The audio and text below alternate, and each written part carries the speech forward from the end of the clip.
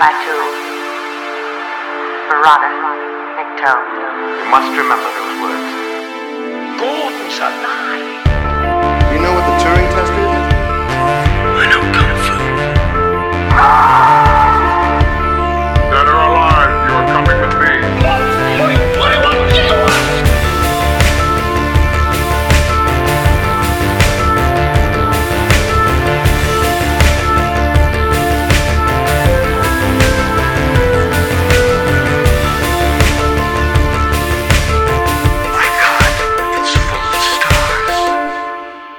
Ladies and gentlemen, welcome back to Stories Out of Time and Space. I'm your regular host, Scott Weatherly, and as ever, I'm joined by the precognitive Julian Darius. How you doing, Julian? You okay? I'm doing great, and I'm causing a little ball to roll down with your name on it. That means something very different elsewhere, I'm sure. Today, we are doing another, this season, sort of Philip K. Dick adaptation. And also, I think to boot, our first Steven Spielberg film as well. So, jump in. We are doing 2002's Minority Report, starring Tom Cruise, Max von Sydow, and Colin Farrell. As I said, directed by Steven Spielberg. This is a film for me that I still remember coming out. It's one of those films that when I realised this was 2002, I've realised how old I was and how immortal Tom Cruise is, to be perfectly honest. But yeah, I remember this being really good, and I remember this, when this came out, I had this on. I think I still got the DVD I bought from then. So it's a pretty solid Spielberg film. But you know, I'll be interested to see what we think about it as a film that came out in 2002. Do you remember when it came out, Julian? What were your thoughts? Obviously, you know, it being a Dick adaptation and stuff. I liked it. I will see most Spielberg stuff in theaters, at least before COVID. I think Spielberg doesn't get enough credit. I think that certainly in my circles, he's kind of looked down upon. He's sort of known as the artistic director for the middle class. You know, he's not the real artsy guy. And you know, there are elements about that are fair, but also he is an amazing filmmaker, and I have been so moved by his work. And I think, having just watched recently some documentary about him, it brought back so much emotion from his work and how well shot it all is. So I saw this in theaters, and I didn't expect a whole lot. I sort of had seen the trailers and yeah, Cruise does look kind of immortal. I think Cruise is... I've liked him in some stuff and not liked him in others. I think that he, in the original Philip K. Dick story, the protagonist, typical of a Dick story, is sort of overweight and middle-aged and, you know, typical Dick protagonist. And then, you know, it's like we've got Tom Cruise. And I find him a little flat sometimes. So I thought, well, okay, well, they've turned a Dick story into another actioner. And I was surprised by how much I liked it. And then it sort of became a pop culture reference for Precognition.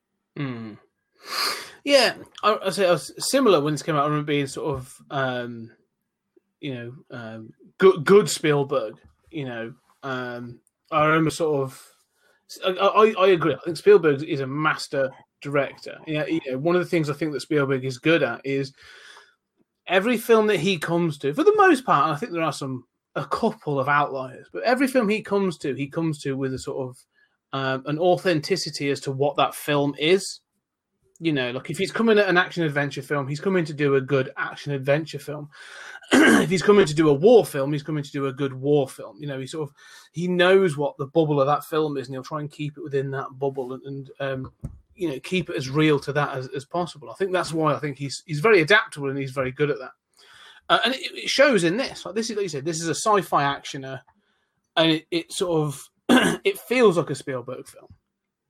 You know, and that's not no bad thing. That's what I'm saying. It feels in a good way. And Cruise is great. I think, you know, like you say, he is that sort of quintessential action hero. You know, he's not deep. He's not particularly he's not bringing a whole lot of depth to the character. It's one thing I will get into in this film is like, at no point nothing in this film is ever subtext. It all becomes text pretty quick. In my notes, I'm like, oh, that's an interesting point that they've sort of alluded to. And in the next scene, someone will literally spell it out and you go, right, they thought that too. Okay, well. Right, yes. But, I mean, that fits Cruise, right? I mean, Cruise is perfect for that kind of film. Exactly, yeah. And it's almost like one of the things I appreciate for this film is some people will say that it's dumbing down. It's dumbing down. You go, yeah, but that's no bad thing because you are still introducing concepts of sort of and ideas in a way that someone that probably doesn't take on sci-fi concepts or these ideas of time and cognition and all this other stuff every day, and you want to feed them like things about paradoxes and about and they actually address the sort of at some points about the ethics of precognition, justice, and all this other stuff. So they feed at you, but it's not a bad thing because it's a bit like saying, like, yeah, here's a beautiful meal, try some. It's available for you to eat. So I enjoyed it. I think it's got flaws, but I think it was actually really good fun. No, I agree, and I think that I am bothered by the sort of Cruise effect, though. I am bothered by how direct it is. I think. I don't think that's a flaw. I don't think that it's really dumbed down. The thing that bothers me is I think it is overly long. Mm-hmm. We were just talking about how neither one of us remembered it was 2.5 hours. I mean, I was like, this is a Marvel movie before the fact. But I am always sort of bothered in this movie about how Cruise is like able to evade detection. Mm-hmm. And it's all done well, but it's sort of like, oh yeah, nobody is smart except for these guys. And that's a thing that Cruise movies where it's like, I'm the ultimate spy in Mission Impossible. It's like, no, I don't really buy that with you. You're smart enough, but yeah, you're not a ninja and, you're not a super spy. So, I mean, there is a little kind of like, I think that stuff works with Total Recall. I mean, I think that has that whole subtext that makes it work. And it's also goofy. But I can't point to any scene here that I think is wrong because of that. I don't feel thrust out of the movie. I feel like, yep, that was well done.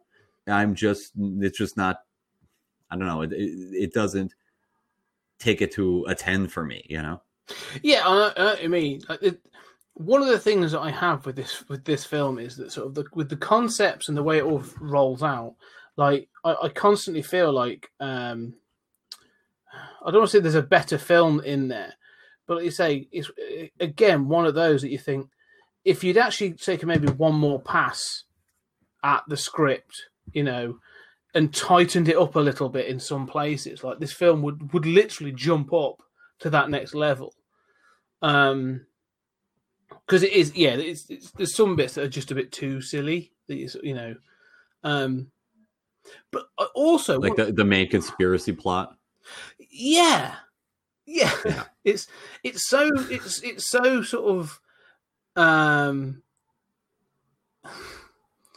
just sort of, if everything has to be right in order for it to work.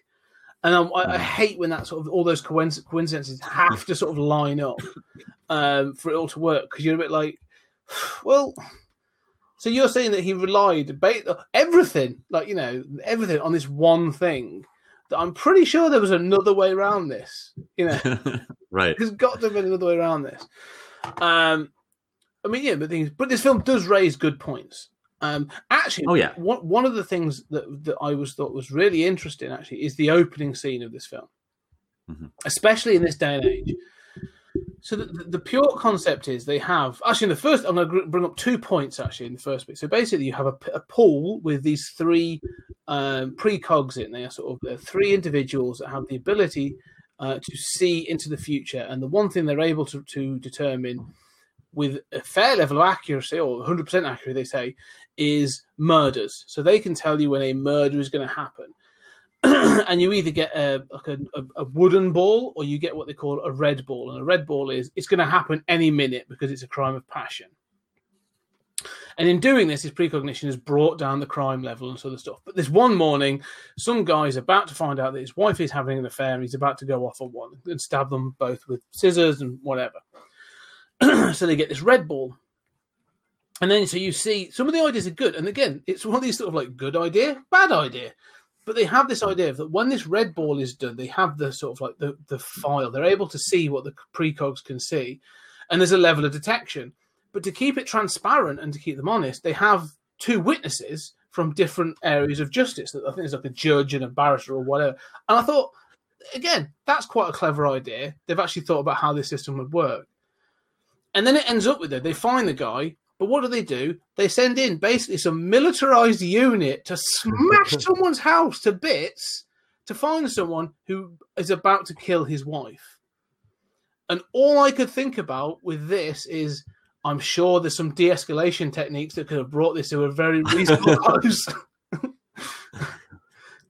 Well, when you think about it, precognition should be the least dramatic sort of cop movie, right? Yeah. Like, you know, we know you're about to commit a crime. Sorry, bucko, you're under arrest. What? I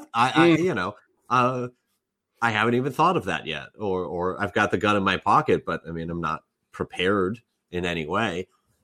Yet they make that opener sort of an action set piece. And I think it's a smart opener. I think it's ambitious the way it sort of starts with those visions and you know, you're sort of like, okay, what is it that I'm seeing?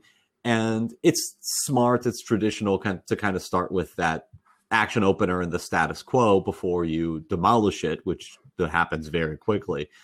But yeah, I mean, that's a good point. I did think sort of as they're standing outside the houses and, you know, Tom Cruise, you know, it's those moments where you know that the writer and the director were trying to think of a way to make this more dramatic. Yeah. Where Tom Cruise is just standing outside saying, you know, like, go through that footage. Tell me, you know, what the door looked like. Did he shut the door? No, the door's open. Well, that's how he knows where to charge. It's the sort of like raising of Cleopatra's needle, you know, in Cleopatra. That doesn't mean to be a 20-minute scene cut back and forth that feels really dramatic. Well, the thing is, it serves two purposes. Like you say, it shows the capability of your protagonist, and it shows that there is the ability to have a ticking clock in this. They can give you a time, and they can give you a sort of like some details of the murder, so it sort of sets up the plot for the main story. But again, it just felt so like literal overkill, because what they've seen that all this guy is. And the things they see in the murder, he's a dumpy middle-aged man about to kill his wife with a pair of scissors. They send in a team of 8 people, including 4 of them that come through a skylight on ropes with guns. And all I'm thinking is like, one cop could have done this. Tom Cruise on his own should have been, or two, him and a partner should have been. And then that partner being the blonde guy who is also Damien Dark in the Arrow movies, or the Arrow series. That should have been it. Like, bring it down. Like, there's too much going on in this opener. Like that feels a bit too Spielberg. It's a bit big. But I was like, wow. I wonder how many people get injured. In fact, there's a great moment. I'm sorry, I'll let you talk about it. There's a great moment when they come through the ceiling and they sort of all pounce on the guy with the pair of scissors, like 12 people on a pair of scissors. And they've come through the glass, and the wife's like, the lover steps on broken glass, and you can see him go, ooh, ah. And I'm like, yeah, he's probably like cut his feet. He's got all kinds of stuff. He's got tetanus. Like, you know, is it worth it? You could have come through the door. Like, it just feels so, in this day and age, watching it now in hindsight, I'm a bit like, feels a bit silly, you know, trying to justify your budget, are you? Yeah, well, the thing you have to understand is that we're Americans and we are very violent as a people. Yeah. We like to swat flies with bazookas. No, I mean, that's a very good point about that sort of overkill. And you think that because he's sort of this is a crime of passion. So presumably seeing an officer would probably snap him out of it. He's not going to stab his wife in front of an officer. That's not this guy. That ought to be enough. Yet you sort of see Cruise rushing in, and then the camera's kind of tight on the potential killer, with the scissors, and then Cruise kind of like reaches into the frame and grabs him. Cruise came in the room, right? Yeah. If the camera hadn't been so tight, you would have thought this isn't nearly so dramatic. And I didn't pick up on that until you were just talking about it. What I did pick up on was the skylight thing. And it's after Cruise has got it that, it's like, cue the SWAT team falling through the skylight. We're here. We're ready to go. Like, why did you even send these guys through the skylight? I didn't understand that. Well, one of the things that happens in the film, which I find is again, quite funny. And this is an interesting thing. It sort of should have happened the other way around. There's a scene later on when Cruise is on the run and he's being chased down by a bunch of federal agents, and one of those agents drops their gun. And it looks like a shotgun. It looks like a showing-off shotgun. It's got, lighting. But what you find is he spins it round, and it sort of like is like an energy weapon. It sort of fires off a pulse of sort of like energy. So it doesn't hurt them. It just pushes them away and, through a bunch of barrels, which is quite a cool idea. I like that. But surely, they have this weapon, which is like a subduing weapon, yeah? Which great, non-lethal, right? Which I'm thinking is a good idea. Yet they make a big point of him holstering his gun at the start of the film, and I'm again like, surely he should have one of those because no one's actually committed a crime yet when you turn up. So surely your non-lethal force should be your directive for this precognitive crime avoidance. Yeah, that's a good point, and it makes for a good special effect. But before we get into too many details, I want to say that I think it's interesting what I remember from this movie and what I don't. I don't remember any of the conspiracy stuff. Yeah. I remember him running away. I remember, sort of the cars and the car chase scene. I don't remember any of these other characters. I remember the precogs in that look. I remember the balls with people's names on them. I remember, I remember that sort of stuff. I remember those visuals. Also him using the sort of heads-up display, which has caught on, right? I mean, that might be the most influential thing about it. But really, the whole way that they have structured this precog technology, pre-crime, is absolutely ludicrous. Yeah. It's just masked within Spielberg wonder. So, you sort of go with it because Spielberg's very good at he knows what to pull in on and give you that close shot so you don't realize there was 30 feet from the door and Tom Cruise grabbing this guy in which something should have happened. But I remember all of that stuff. I think this movie has had a very lasting and surprising legacy. Even that it just seemed like, an actioner at the time. But then there's all the stuff that I don't remember. And I think that kind of fades out over time. That isn't ultimately all that important.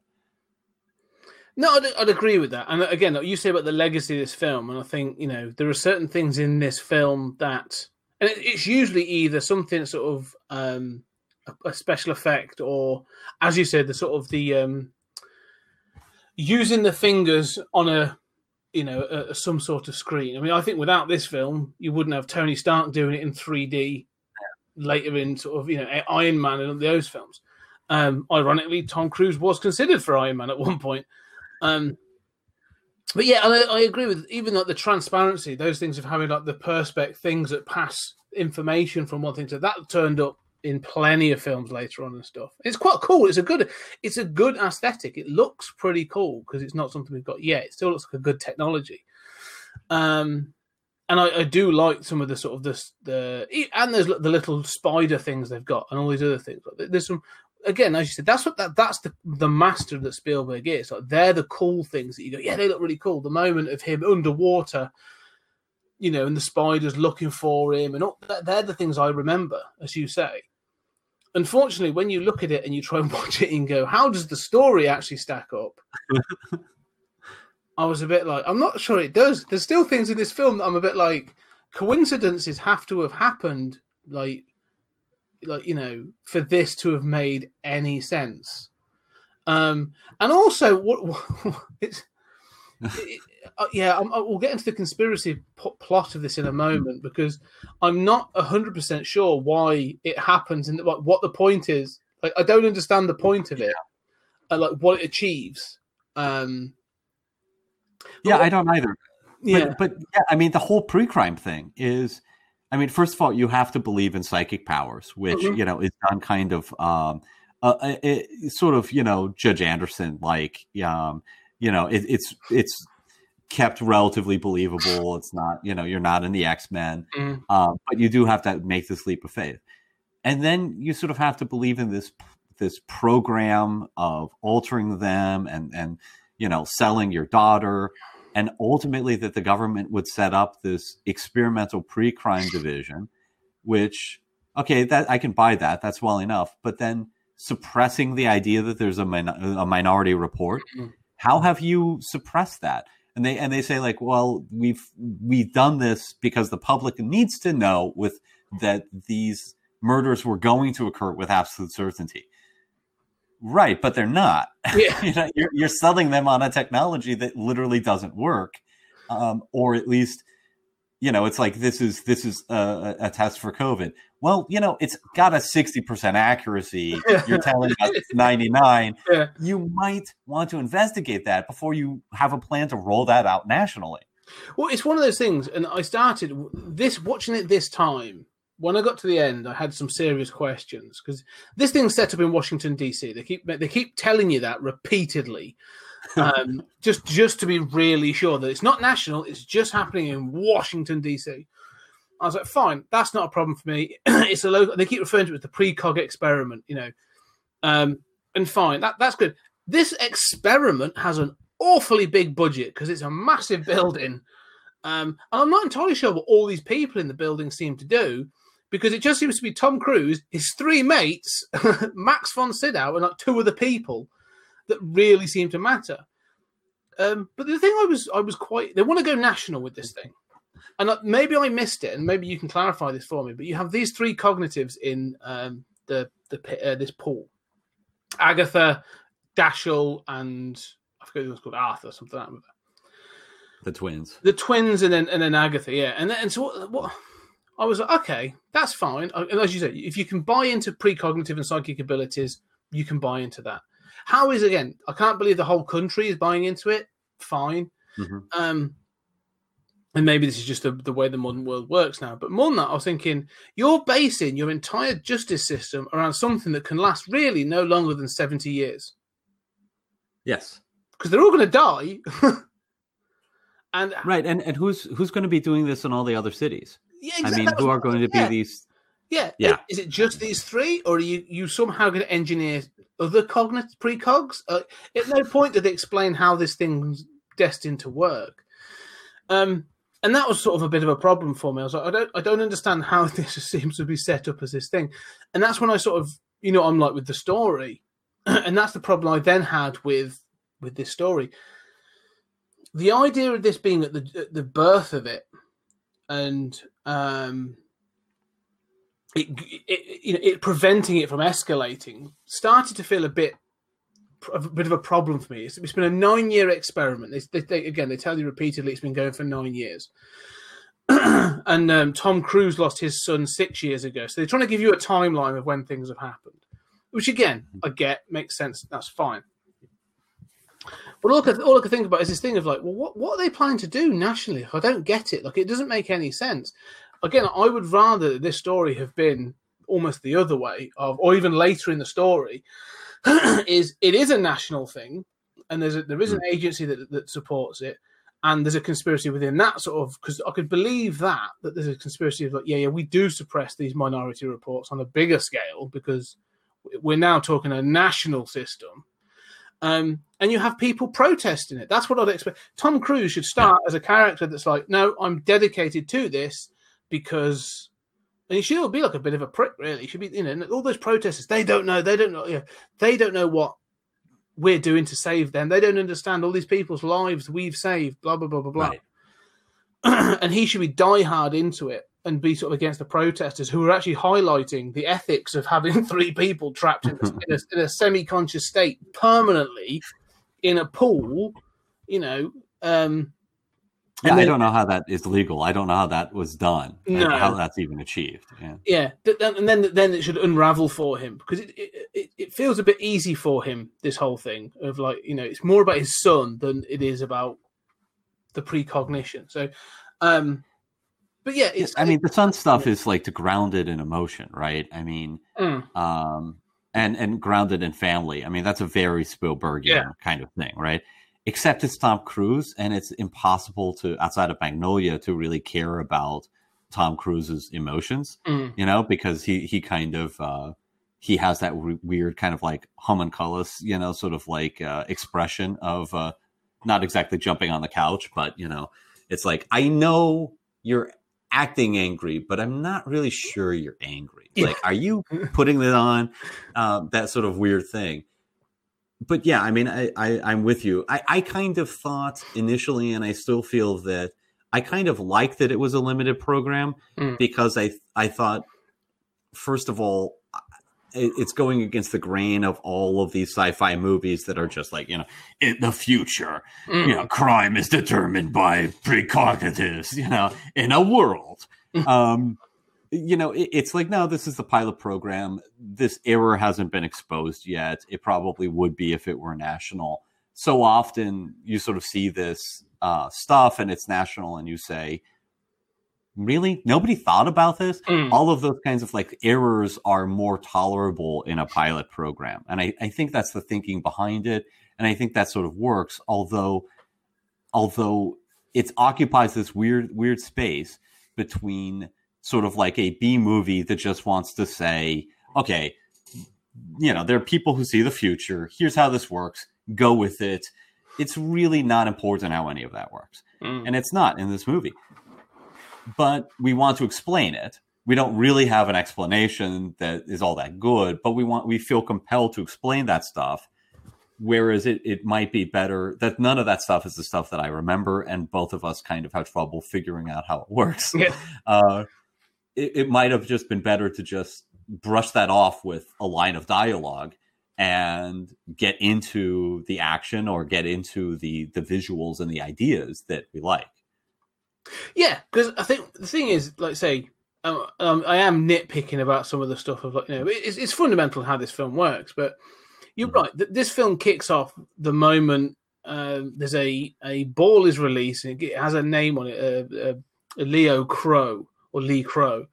And then it sort of, Cruise is reviewing the footage. He's moving it around with his fingers, and he sees that he is the murderer. And so it kicks into events. It kicks off the series of events that will then lead to that murder. And I kind of like that process, because it does start to raise these questions of like, well, cause and effect. Like, well, if he hadn't have seen that footage, he wouldn't have gone into the investigation to look for it, wouldn't have gone on the run, which wouldn't have led him to the murder in the first place, which is, it's actually quite a clever setup. All right, you can ask that question. But it comes in, like, so it tells me, like, okay, well, that was going to happen. Is this sort of I remember when we watched Red Dwarf, it's that we did that. It's like, this isn't going to be, or this is what's happened. Well, it's not what would have happened is going to happen. It's what is going to happen but could have happened. It's this weird explanation of like, well, is this the actual future? And that's obviously the Minority Report. But the fact is, all 3 of them have seen this. Right. There is no Minority Report for this murder. Like, it's going to happen. But I'm like, well, yeah, but it was only going to happen because he saw this footage. And then they put this weird thing in later on to say, oh, it was a setup. I've got to die. When he finally tracks him down, and he's got these pictures of kids on the bed and stuff. And I love the fact that like they throw. There's a moment that when they actually do the investigation, when they even call out that, like Tom Cruise has sort of fallen for it, and then Colin Farrell, when he comes in, he's like, no, this is an orgy of evidence. Like, we never have this. This is bullshit. Yeah. This is clear. Yeah. But he falls for it, and you know, then this guy's, he starts reading his rights, and so he chooses. And I like that again when they're like, no, he's made this moment, like he knows that precognitive is fallible, and he is choosing to read him his rights and take him in rather than kill him. And the guy's like, no, you've got to kill me in order for my family to be taken care of. And all I'm thinking is like, who set this up? Like, I know you've got to know the system, but what has this person been paid to do? Just live in this flat for 4 days with a bunch of pictures of kids on the bed. Like, I don't know what you're going to die. You're going to die at the end of 4 days. But so what is it they're picking up on? This is the thing I keep struggling with. I'm like, so what is it? The precogs, because they talk about premeditation. You know, when they get a grate of, or the normal wood ball, it talks about premeditation, but it can't have been premeditated because he's never met him, doesn't know about him, and it becomes a crime of passion when he meets him. Right. Or would have done. Yeah, absolutely. I kept wondering, like, what is the rate for pretending to be a serial child killer and then being killed for it? How do you do that? How do you compensate somebody for that exactly? Yeah. Who agrees to that? Yes, it's really bizarre. Yes. No, it is. I mean, I actually, that's sort of like, for me, where the movie goes off the track. I don't like the choice thing. I think I have to concede, like this is a wonderful setup, right? And even after that first film, that first little bit with the guy, then you get a sort of Starship Troopers, Total Recall, RoboCop sort of advertisement. It's like, oh, Spielberg is channeling Verhoeven here, and it works, and it's good, and you see all the retina technology. There's a lot of just thinking about the future in this movie that's really good. But that basic setup of seeing your name and seeing that you are the killer and of somebody who you don't know who it is. That's such a, Philip K. Dick twist. I mean, and the paradoxes of that. It's such a brilliant setup.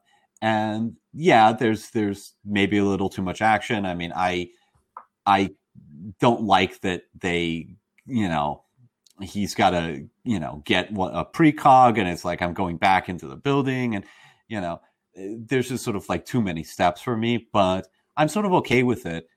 But I just, me, like every time we talk about this isn't time travel, but every time we talk about time travel, we talk about the sci-fi stuff. Maybe I'm the cynic, I just want, I like determinism. But I'm so, anytime I hear somebody say, yeah, man, but you've got a choice, dude. You've got a choice. I just think, oh my God, I've seen this scene a million times before. And then he just kind of like lets the timer elapse. And all of my annoyance that he's somehow able to avoid all of this technology, and he's the one guy. I like that he says everybody runs, and he knows he's not going to get away with it. But the idea that he has gotten away with it, and he is somehow the magic guy who's able to get away with everything, and also the one guy who said, no, I think I'm not going to do this. You mean to tell me like there wasn't ever a time where the cops got there late and the guy, didn't stab his wife, and they're like, wait a minute, this system, not so sure, Yeah, because the thing is, one of the things you note in this film is they go to where they hold the prisoners. So these people that have been caught for these precognitive crimes, they're not just held in a cell. Like, again, they are sedated and held in some like Matrix level weird thing. Like they're put in a thing. And again, so there's no trial. There's no way of evaluating them. They just seem to be put into this thing. And one of the things is that when Tom Cruise is caught, spoilers, he is caught and put to this thing. He is prisoner 1,109. And I made a note of that because I was like, they've caught an awful lot of people. But that's an awful lot of premeditated and passion-driven murders in a 9-year period. That they've caught and kept people for. And all I could think of was like, I wonder what the pre-capture paperwork and Like, what's the appeal process for this? Because technically, what's the sentencing? Like, forever? I don't know. Yeah, I don't know either. I mean, and that's part of the sort of implementation of this. I mean, I guess I can see that obviously there's the sort of ethical questions about precognition, and that's been brought up a lot in terrorism cases, that we now have a system where after 9/11, we bust lots of people for terrorism, and they are almost all people who have never committed any terrorist act, right? I mean, when the government says, we prevented this act, usually it's a bunch of guys shit talking, who then an FBI agent, sold them a rocket launcher, that never actually worked, never actually was used. And then they bust them for this ludicrous plan. Yeah. So it's not always like that, but so the concept of precognition has come into those discussions. And again, great for a science fiction movie to have that effect and be a touchstone of ethical debate. Having said that, as you say, like, how would this work in the legal system? If that's a commentary on the history of new technologies being introduced in the legal system, that's actually quite good. Fingerprinting, DNA tests were not, the number one thing is that they're contaminated. Yeah. And, even in cases where matches are not as clear, you have experts testifying and people buy the new technology, right? The jury wants to see that. It's a CSI effect, but so new technologies are believed to be more infallible. But having said that, I still don't know how this would push through the legal system. I mean, you've got a special legal system just for DC in which psychic evidence can be introduced at trial, apparently. And then it doesn't appear to be a trial. They just go straight to these white tubes. Yeah. Well, it's just dread, right? I mean, well, that's the thing as well. Like, how someone has, and I'm gonna, let's just use it. So someone has some sort of mental illness. They've got schizophrenia, and they have they have an episode, and in that episode they lash out at someone and they kill them completely by accident, right? It's just a schizophrenic break or whatever. Well, they've still killed someone, but in the current judicial system, they don't get slammed into something. They go, well, this person clearly has severe mental health issues. We need to give them treatment and make sure they're protected just as much as the public are. So we'll put them into a secure facility to get them treatment. Not, well, they killed someone, so we're going to shove them in a tube with everybody else. Like, it seems so. There's a complete lack of compassion,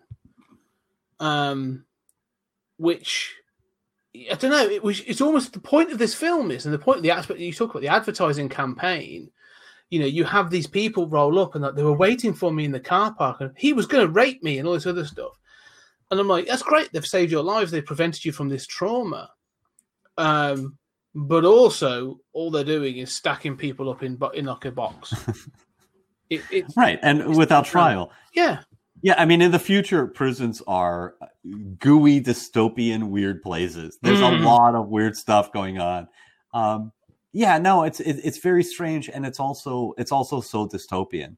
And I think that this movie, in other respects, takes pains to not present either a sort of dystopian or utopian point of view. It's got cool technology, but people's lives don't seem tremendously changed or liberated by it. The colors are kind of gray. I mean, it's sort of a muted future. There are clearly sort of a criminal element and discontents, but there doesn't seem to be a lot of violence on the streets. It doesn't seem as if everybody is happy and at peace in this wonderful crime-free utopia. No. One of the things that's interesting about this as well, you say about the crime-free utopia, it's not. They're addressing murder. However, part of this film still raises the fact that and our main character has a drug problem. So there's a raging drug industry, as well as black market medicine, and poverty is rife because they spend most of it, I forget what they call it now, But there's these like blocks of flats, massive, huge blocks of flats that they all seem to live in. So there's a massive overpopulation, rife with drug abuse and black market medical procedures that are pretty. I mean, I love that bit. It's fascinating. And the guy who plays the doctor is one of my favorite character actors ever. Yeah, I'm like, all right, you're reducing the crime rate, but you're not really helping the wider society. Like, you know, it's not like a golden or like a silver bullet to all these sorts of things. So it's an interesting choice to say, we're doing great work. Everything else is shit, but this is doing all right. Well, but I think the movie doesn't have an interest in investigating those things, right? I mean, it's not a movie about sort of social strata in this society. It's not a movie about, like, it's curious to me, the drugs thing. I had forgotten that he was a drug addict. And that's kind of played off as a side effect of having lost his son. And so it's sort of emotionally important to his story. It doesn't seem that important to me. I mean, it's not played off as like, this is a social ill that, no, it's just a personal flaw. It's just in him. And in the same way, this is not a movie that's interested in investigating those slums. It's not interested in investigating the society at all. And that goes to the prisons, right? Yeah. That there is sort of there's a lot of imagination to the look and feel of things, and a lot of good thought there, but there's not a lot of imagination to give into how this society would work, including how a setting that you show, like the prison, would work. Well, it's one of the, we said that this film's 2.5 hours long, and there's stuff in this film I would cut out, and they do a lot of things several times just to really sort of hammer things home. But the drug use seems like, you say, it's they're trying to give him depth, aren't they, to show that he's still racked with his grief and all this other stuff. But the way that it's played in the film, like, it should have a payoff, because they sort of there's several points where they show him using it. It's some sort of like inhalation drug, and there was another point. I like the fact that when he goes to his drug dealer, the guy's sold his eyes to fuel his own drug habit, which obviously that does pay off. So this one little eerie scene pays off. But the fact that he uses all these drugs, and then there's a commentary that his boss, played by Max von Sydow, knows he's on these drugs and sort of says, look, well, just be careful, because if they ask for a drug test, like, it's going to show up. And I'm thinking, oh, that's going to come back at some point. You know, maybe he'll have withdrawal symptoms, or that him having the drug in his system is going to give him away or something like that. Nope, never mentioned again. Never comes up, doesn't matter. And, you know, it's the same with like the those holograms. He has these sort of like the holograms that he watches of his wife and his son. And again, like, you know, I get it, it's good, but it's one of those that sort of like, you know, it's used a little bit sort of for the detection later on, but doesn't really having it as a whole. Again, this feels like a whole Spielbergian thing. So look at the effect we can do. Yeah, there's smaller ways that you can do that would have had just as much impact and not wasted 10 minutes or, you know, 5, 7, 10 minutes of a film.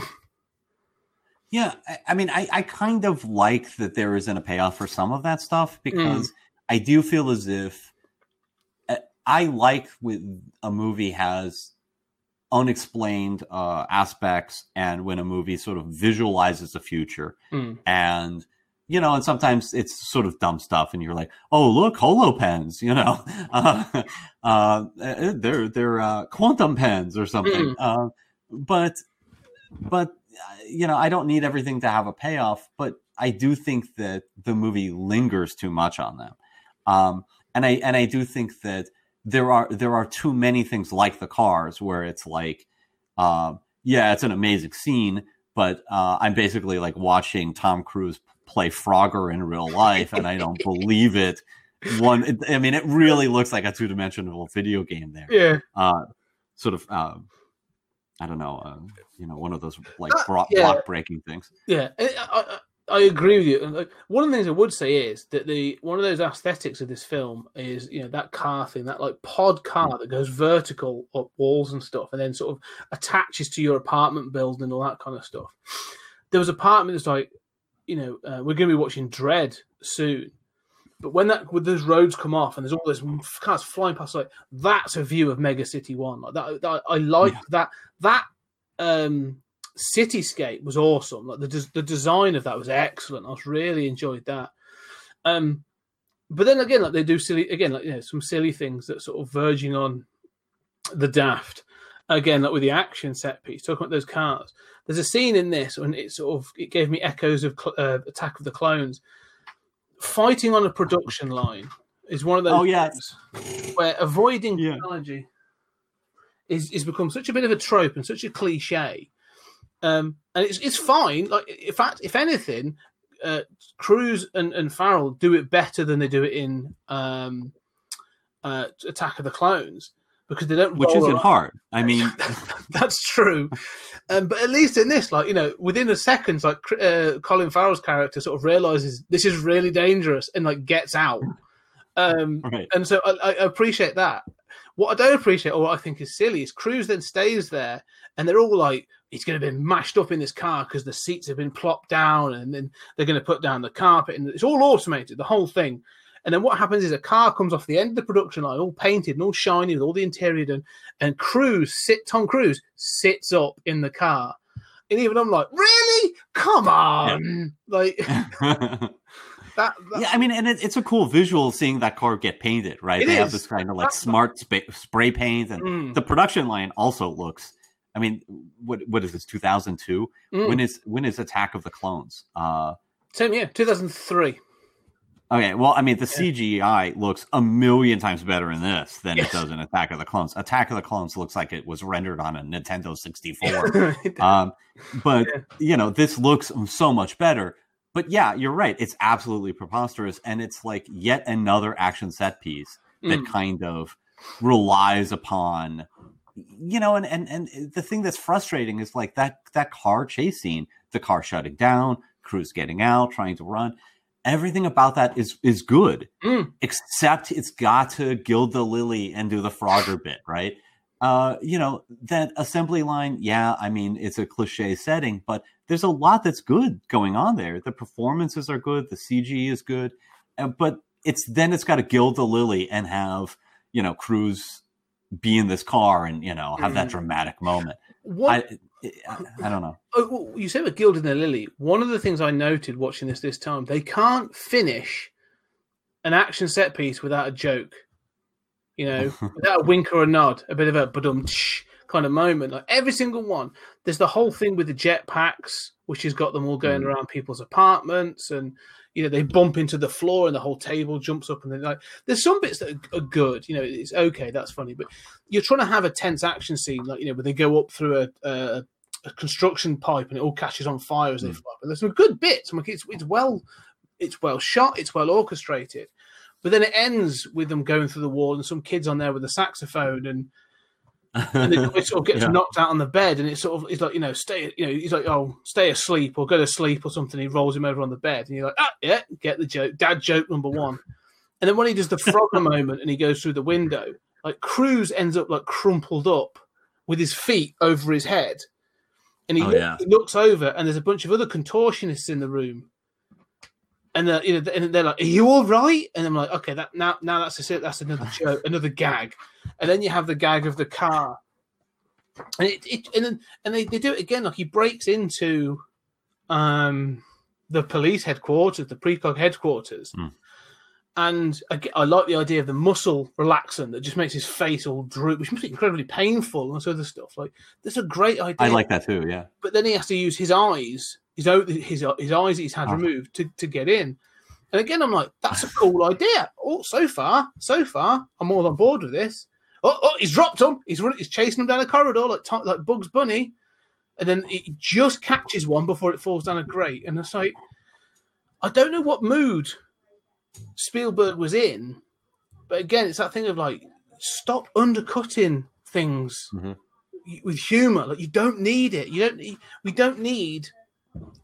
once maybe, but and also remember who, I think you've made a point, like remember who your star is, if you were doing a film, if this was Eddie Murphy, or I don't know who 2002 would be, but like, I think if you were doing like an Eddie Murphy film, or if this was The Rock, Chris Tucker, if this was, or Mel Gibson or someone like that, you'd probably get away with those jokes because it's that sort of like that charisma, that wink and that bit of a wink and a nudge. It doesn't work with Cruise because whilst he's a good action star, he's not funny. Yeah, and I do think that there's this issue with tone. I mean, that's I hadn't sort of realized how repetitive. I had forgotten about that yoga scene, but yeah, I mean, who would remember that? It's so bizarre. But I mean, there are these moments where you think like, where I sort of think, is this just going into some sort of like weird, like artsy territory? Like, I mean, with the jetpacks, I think like, okay, we've kind of gone into B-movie gag stuff, right? And then, no, we're just back to normal stuff. And then with the yoga thing, I'm thinking like, is this kind of like a weird sort of like David Lynch indulgence? Like, is this, this wants to be Blade Runner, it's just got weird things, this is, no, it's just a gag. And in the same way, like I was saying about how it explains too much and yet explains too little. It doesn't, I feel as if there's a version of this that is a B movie that is just an action romp, and you don't really care that the conspiracy doesn't make a whole lot of sense. You get in, you get out, you see a splendid future, and I think I would like that better. And then there's a more like slow, nuanced, not giving explanations, but just moody sort of Blade Runner version of this that doesn't need to explain all that stuff, probably doesn't star Tom Cruise, and I think I'd like that one better. But there are these sort of tonal weird moments. There is. I mean, one of the things we talk about tonal moments that don't pay off, and again, it's part of me wonders if it was producers, but I think maybe it was Spielberg not willing to go to the dark places that I think this film needs to go to, is the thing where he has his eyes replaced, which is a cool scene and a great concept. You've learned that this technology is based on his retina recognition, so he can't have his own eyes because his eyes are obviously, like his fingerprints. They're unique and they're recognized. So you have to have your eyes replaced, and you think, oh, that's actually really cool idea. But he can't do it anywhere else. He has to do it on the black market. And so they get in this sort of like this crazy doctor. He's called Dr. Solomon Eddy, played by Peter Stormare, who I love. Ever since Armageddon, and he played the cosmonaut in that, I've loved him in everything he's in. He's, everything, whenever he does a Coen Brothers film and stuff like that, like he's brilliant. You are the first human being to ever say, ever since Armageddon, I found artistic passion. Yeah. When we get to that film, and we may do season 20 or something. I love him. But in this film, like, there's a moment when he's sedated Cruise, and he's sort of saying to him, like, he's about to go under, and he says, like, he says, oh, well, being old friends, I'm going to do, we'll give you an old friends discount. He said, well, what do you mean? Do we know each other? And you find out that actually he has this really dodgy past of, he used to be a burns victims, plastic surgeon for burns victims. And when they were under, he would set them on fire again before he did the thing, and it was to make videos of it. And you're like, that's really dark. Like, that's really weird. And it's sort of slightly played for laughs, and you're sort of like, okay. But like, he's ruined this guy's career. He's obviously lost his medical license. He's now working on the black market. It's all really seedy. And I think you're supposed to feel a tension that, like, what's he going to do to him? Like, is he going to do something to Tom Cruise whilst he's under, or leave some mark behind? Nope. If anything, he actually leaves him additional stuff. Mm-hmm. He actually says, as a benefit, because I feel like you're on the run from something, here's something that's going to help your facial recognition as well. And I'm like, he ruined your life. Like, you're clearly a horrible person, but like, I don't understand why you're helping him. Granted, he eats horrible food and stuff, but like, they do actually leave him milk and a nice sandwich and all sort of stuff. Like, and it's that scene where I'm like, as you say about tonals, like, this makes no sense. Like, you're setting him up to be like a little mini villain. Like, there's supposed to be this tension, but it goes nowhere. Like, nothing happens. it's pointless. It's a pointless part of the film. Yeah, no, it's also one of the most enjoyable parts of the film. I think for both of us, I love the visual, not just under the water in the tub, but also just of him with the bandage over his eyes and the cords. One goes to the bathroom and one goes to the kitchen. And it's kind of absurd. This takes 12 hours to heal. It's like, I'm on a 36-hour timer. How convenient, it's just a little too video gamey, but yeah, it's charming and weird but it doesn't really belong in this film. And you're right. There's this sort of like dark thing. And I think one of the reasons I like that bit is that here is the cop who has been upholding the law, and now he's on the run. He's got to have a sort of like encounter with the dregs, right? That is scary and unsettling to him. And I think thematically that works. But why does he need to have that oh so very dark past? And then again, what is it? He's got the eyes belong to a Japanese man. Yeah. So there's this joke, it's his eyes. It's like, I forget his name, but he sees the screen say like something like, do you want a Coke, Mr. Nagatomi? Goes, oh, really? No. But again, it's a joke. It's like you've got that dark thing, and then minutes later, you've got this comedy thing, and it doesn't really matter that. Nobody's going to say, "Oh, really? Is that really your name?" Yeah, none. That's all. It doesn't matter. Yeah, and the thing is that some of the jokes, like you say, some of the humor is fine. It's that gilding of the lily, like you said before, though. Sometimes it just goes too far. One of the things you've just said as well about an alternate version of this that works is there's a film that I really like.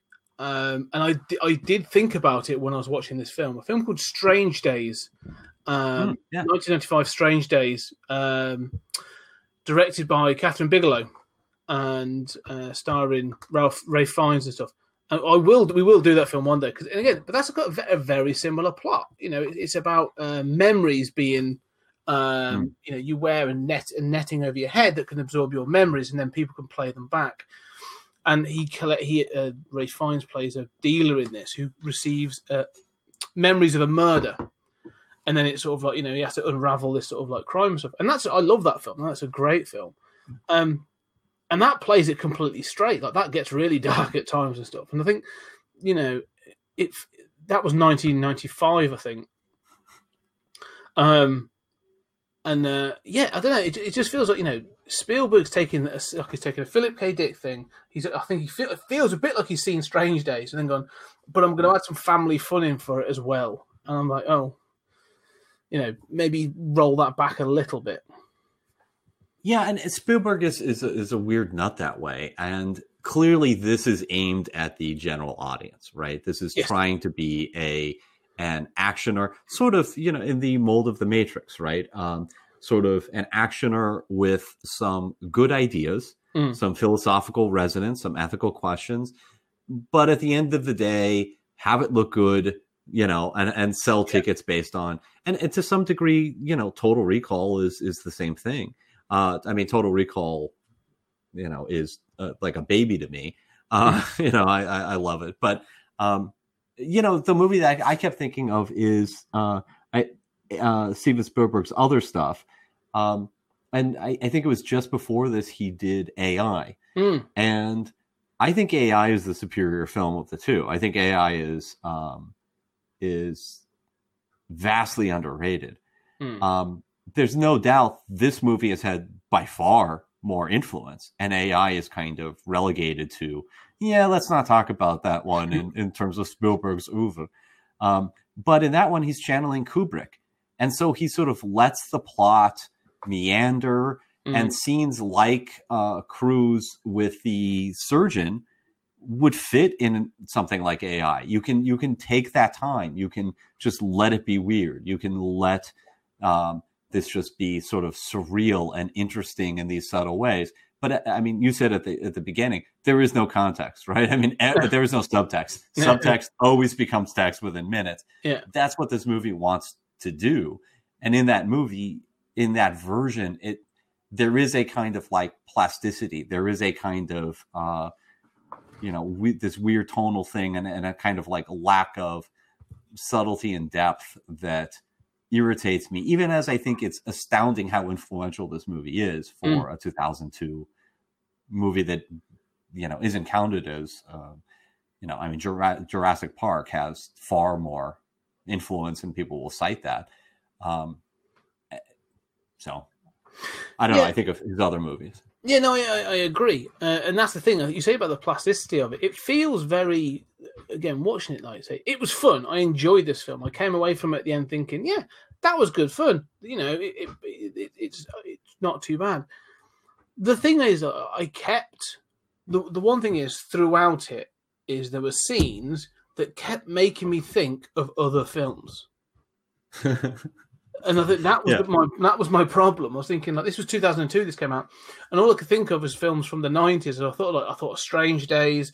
The bit with the surgeon made me think of Escape from LA, where they have the plastic surgeon played by Bruce Campbell, and the end showdown where they release all the information, and then he confronts him on the balcony. I was thinking of Harrison Ford as the fugitive. There's just all these moments. I'm like, they're good, but I've seen them done elsewhere, and I'm not sure if they were done better elsewhere. But I've definitely seen them elsewhere, and so I was like, it's almost like, the guy who wrote this. I'll be interested to see. I'm going to check actually, but like I said, it's sort of, I can imagine that the Dick story is. Obviously, I don't know if it's a short story, so I'm assuming it's very concise and it's quite, it's more about the sort of the sci-fi of it all rather than the satire and all this other stuff. So, but yeah, there's just sort of moments in this film and you go, they clearly didn't know what to do with this, so they've watched some other movies and taken bits out of it.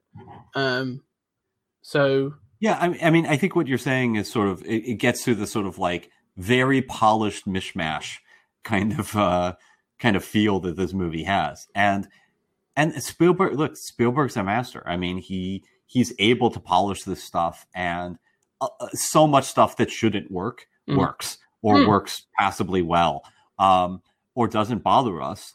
In another director's hands, we would have a lot of objections. And we have objections here, but yeah, I mean, it holds up. It's fun to watch. And I remember seeing it in the theaters and thinking the same thing and thinking, wow, I did not expect that to be that good. I don't know that I'm going to cite this ever again, but I had a fun romp. And, my heart didn't soar, right? I mean, there was sort of Jurassic Park is a kind of fun romp, but your heart kind of soars, right? I mean, you get that music and, those themes are more evocative. And I think here, the cruise plot and the sort of like family plot never affects me. And that ending feels so saccharine to me. Yes. The ending doesn't work for me. Well, like I say that there's almost like there's a third act. They have all the action stuff and then they go into the Spielberg and sort of like, it's almost like an epilogue, isn't it? Like there's a whole, they get to Cruise's wife's house, and there is a moment in this actually I think is done quite well, more so because of the female actress who plays Cruise's wife more so than Cruise, because I think he plays it a bit too much. But he's got Agatha, the precog. They're in the house, and it's clearly the house they lived in with their son before he was taken. And she just says that I can feel the love in this house. And she is able to tap into an alternative. She was able to sort of like preconceive of an alternative future from the moment of him being 6. And she lays it out and she's like, he's 6 and this happens. Then he's 11 and this happens. And he goes off to college and he goes off. And I'm like, that bit's the girl who plays the precog plays it really well. Like, she's just like as if she's remembering. And then this happens, and then and that's really touching. And I can see why that would, as a parent, like break them down. They're like, this is the life he could have led. And she's not doing it to hurt them. She's actually saying that, look, I'm tapping into the emotion of this place. It becomes very sort of psychic. I'm tapping into the emotion of this place, and here's what you would have done as parents. Like you were. What she's telling them is, this wasn't your fault. You were good parents. And I kind of like that because it sort of resolves that for Cruz and the wife to say, none of this was a horrible, terrible incident that was not your fault. You were good parents, and this is the life he would have led. And I kind of like that he is given that at the end of the film as the character, and the wife as well. And I was like, oh, maybe they're going to resolve it here. Nope, you're going to go on to do this other bit where they're trying to have to now resolve the conspiracy. And so you get this thing of like, well, it's going to go national, so we have to prove that it works, and it's 100% by setting up one of our own. Like, I'm like, okay, yes. now I don't get it. But then also we've now uncovered this other thing with the Minority Reports of how you. So it introduces three sort of sci-fi concepts. You have the Minority Report, which is the alternative, which we know about. But then we also get murder echoes, where once the crime has been stopped, they get like an echo of it. So they sometimes see it again once it's been prevented. And you've got this idea of it going national, so one of your own's got to be set up, which makes no sense to me either way. Yeah. And so they then uncover this conspiracy of like the parents of one of the women or the mum of Agatha let her go because she was a sort of, a teen who had this child and had to give her up, blah, blah, but then came back to get her. So Max von Sydow killed her sort of 9 years ago, whatever. And used this echo effect to try and mimic. He set up another murder to be prevented, to then go use the echo to commit a real murder. And I'm just sort of like, do you know what you could have done? You could have just, they clearly can only see so far, their effects. Right. So, because that's part of the end of this film, they have a sort of a geographical circumference or whatever. Yeah. So, drive outside of that. Yeah, there is a point where you sort of feel like how many murders are in a murderless city, right? First of all, there sure are a lot of people in that prison, but secondly, like the people running this program and everybody involved is so ready to murder people, and there's it's like this idea of murder that is just kind of like, well, that's the one crime that we can solve. No, that's the crime we're all going to be resorting to. Yeah. Everybody up and down the hierarchy, we just love our killing.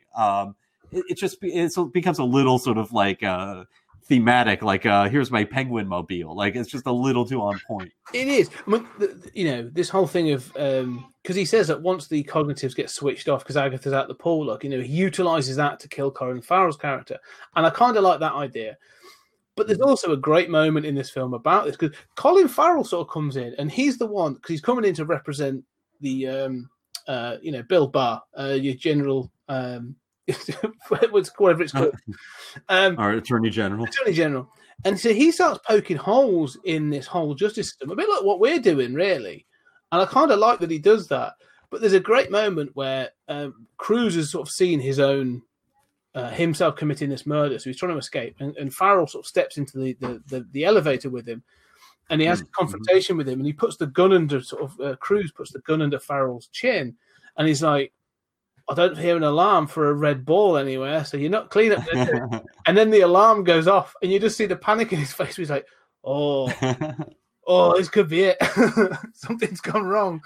And so it's, if anything, to me, sort of Colin Farrell's probably one of the most interesting characters in this film because, he's come in he's come in as the skeptic, and as an audience member, you're supposed to see him as almost not so much the villain, but maybe a sort of a bit of an antagonist. And then, but halfway through, I'm like, no, I think you're right. Like, you seem to have a grasp on this. Like the way you're going about it's not right, but you've got a pretty strong grasp on the fact that this isn't all sunshine and roses. And so, yeah, it's interesting that, like you say, by the end of the film, they've sort of completely pulled their own structure apart. And you do sort of look at it and go, this was all avoidable. Like maybe let that guy audit you, and maybe we would have found this whole Minority Report problem and all these echoes. And I mean, yeah, it's one of those like convoluted plots where you say, was this necessary? Really, that was your plan? like there was a simpler way of going about this. I know you need this for dramatic effect, but I mean, I do like the Colin, and I think I like Colin Farrell personally. I mean, I think he's a fun guy to watch on screen. I think I like him more than Cruise. The Total Recall remake is not a good movie, but I would like to see the roles reversed in this movie. I think that would be interesting. I agree, actually. Colin Farrell's one of those people at this point that he has that kind of sort of cheeky charisma that would have got away with those jokes. Yes. Yeah. Yeah, absolutely. Yeah. And he can still do the kind of like the tough guy, but he feels like he can do the tough guy, but he also is able to do sort of like fish out of water. Like part of the problem with Tom Cruise is he seems to believe that I almost feel as if he I'm not going to talk about Scientology, but I almost feel as if he believes that he has to always be confident and always portray confidence. And so when he's acting, he's thinking of himself and how he needs to be confident as an actor, even when he's playing somebody who's sort of at a loss. Yeah. And I there's this odd kind of like awareness of him acting and of a kind of, he doesn't come off as somebody who really is confident. He sometimes comes off as really professional and it does work. But oftentimes he comes off as somebody who, there are those actors who, especially male actors, who struggle with anything that doesn't fit their kind of like tough guy image that they want to present. And this is sort of like his version of that. Whereas Farrell can do the tough guy, but is not insecure about seeming like a fish out of water or scared or anything. No, and I think when you look at when you look at their sort of like back catalogue and future catalogue of films that these two do, you can very much see that one, is probably fueled a little bit by sort of toxic masculinity, and the other one is actually quite a good actor who can do different kinds of things. I'm slightly convinced. With Cruise, he's doing these bigger and bigger stunts. He's always doing it himself. He's learnt to fly a helicopter. He's hold his breath underwater for more than 3 minutes and all this other stuff. Whenever I watched it, again, thinking about other things, I was watching this and you see him hanging on to that car and I'm like, if this was now, that wouldn't be CG. They'd be like, we've built this car and this ramp and Cruise is going to hang on to it for 20 minutes. I swear he is going to die when they go to space for Mission Impossible 12. And he's a bit like, you remember in Red Dwarf with Confidence and Paranoia, like his confidence, like, I'm Tom Cruise, I can breathe in space. Yeah. Helmet, boom. That's when Tom Cruise dies. Tom Cruise dies when he believes he can breathe in space. In a way, if they had done that hanging onto the car scene with actual cars, it would have had to be more believable because that is just a rounded surface. Having jumped on stuff that I shouldn't have jumped on in my life a lot, and fallen off lots and lots of things. I can't believe anyone would be brave enough to make that jump. But also, if you did, you'd just slide right off. Especially at those velocities and stuff. And I'm always so irritated. I know it's such a cliche, but I'm so irritated at. It's like we all have our sort of bugaboos based on our own experience. As somebody who's cracked my skull open, before, really, split my skull almost in half. I hate watching people like take a fall and they just like stand right back up. I'm like, no, this is not the way this works. And maybe if I didn't think as a young man I was so immortal, maybe I wouldn't have taken those chances. But yeah, so I mean, I'm always irritated at people hanging on to things way longer than our arms. It's one thing if you really want to hang on to something, have a handcuff and tie it, connect it to something. You'll hang on fine. Your wrist is going to hurt like hell. But no, people holding on to ledges, no. People grabbing somebody else's hand. Yeah, you better pull them up in, about 30 seconds or somebody's going to drop them. We just do not hold on to objects like this. No, we're just not designed to, are we? I mean, you have to be. I mean, Cruise probably do quite well because he's incredibly athletic, incredibly fit. But like, you know, and you have to be built like maybe Stallone or someone like you know, and even it's funny because say I remember there's a thing of an interview with Stallone and Schwarzenegger from the early 90s, and Stallone was sort of going through one of his fitness regimes he was doing for a film, and he was talking about stuff, and Stallone and Schwarzenegger was like, "Yeah, I can't do that. I'm not built for that. I'm built to lift heavy things. He's built to do this." And it's sort of like, they were just talking about it, and I was like, "Yeah, Schwarzenegger couldn't pull himself up on a ledge, but Stallone probably could." You know, it's so you look at it and you go, "Normal people can't do these things." Yes. So yeah. And especially, I mean, I get like Tom Cruise is, you know, an action star, but I don't know. I have a problem with a lot of these action stars, and I didn't growing up. You know, I still love Arnold Schwarzenegger. I mean, I can't help myself. I love the guy. It's like he's better than Shatner, right? I mean, Shatner is apparently just a horrible person, but I love watching him. You know, Schwarzenegger, I mean, he had no business being governor, but, you know, I mean, I love the guy. I love watching him. I love seeing tapes of him talking about politics. And Stallone, you know, was the guy I liked less, but I mean, he's done some serious good movies, you know. I mean, he decided to be a real actor. You know, in a way, Schwarzenegger did too. Bruce Willis. I mean, Bruce Willis is the sort of everyman action star from that era that, you know, yeah, he's gotten a little full of himself, but he's still so much fun in trashy, you know. Red One is just a lot of fun. You know, I love him in the second G.I. Joe. I mean, you could just throw Bruce Willis and stuff, and as long as it's not horrible, cough, Die Hard sequels, you know, he can just be so much fun. And I don't really believe that he's a super macho tough guy, but he's so much fun. I've never bought Stone. I've never bought. I've never bought him, and I've also never bought Liam Neeson, you know, from Taken. I just feel like there's this whole generation of like action stars where I'm like, yeah, you know, your body's not built for that, you know. Yeah, it's this thing, and the thing is, it's all about. There's a charm to it as well.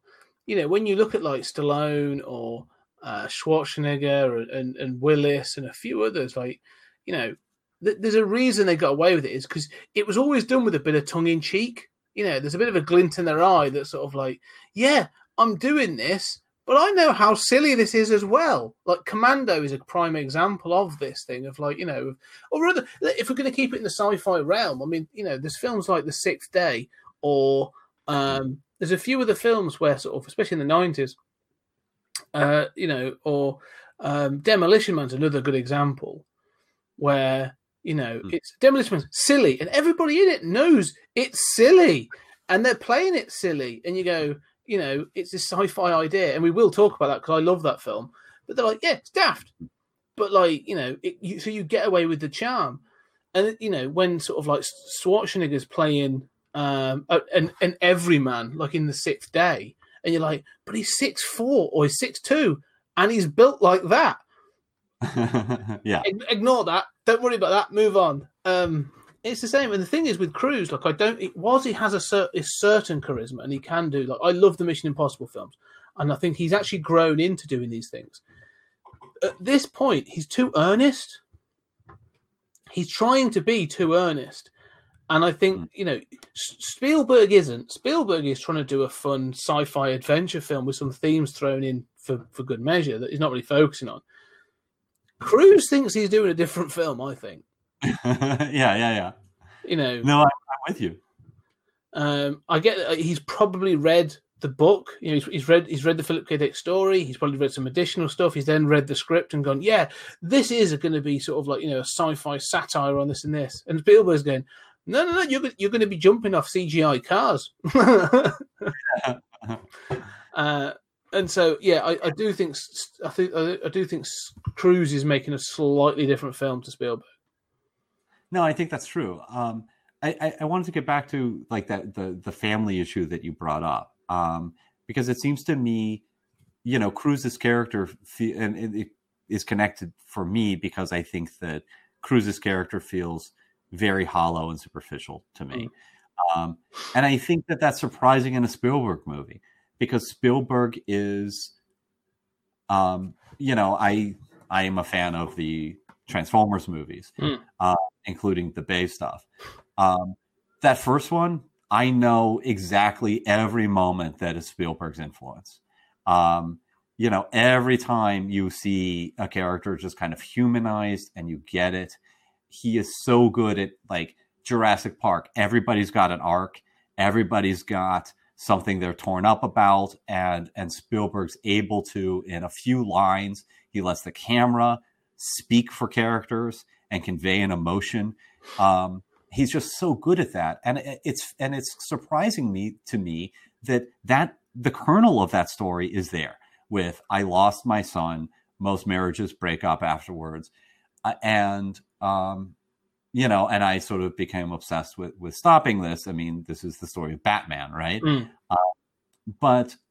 And then at the end, he's sort of reunited with her, and they sort of decide to have another son. And you see she's pregnant. This all happens in like 2 seconds. And it seems that is, as you point out in that scene, like, it's thematically connected to the concept of precognition and the concept of destiny and having a choice, right? That we can, this happened. This seemed like fate. Like, we couldn't recover from this, and we were broken. And all I knew how to do was to stop these murders.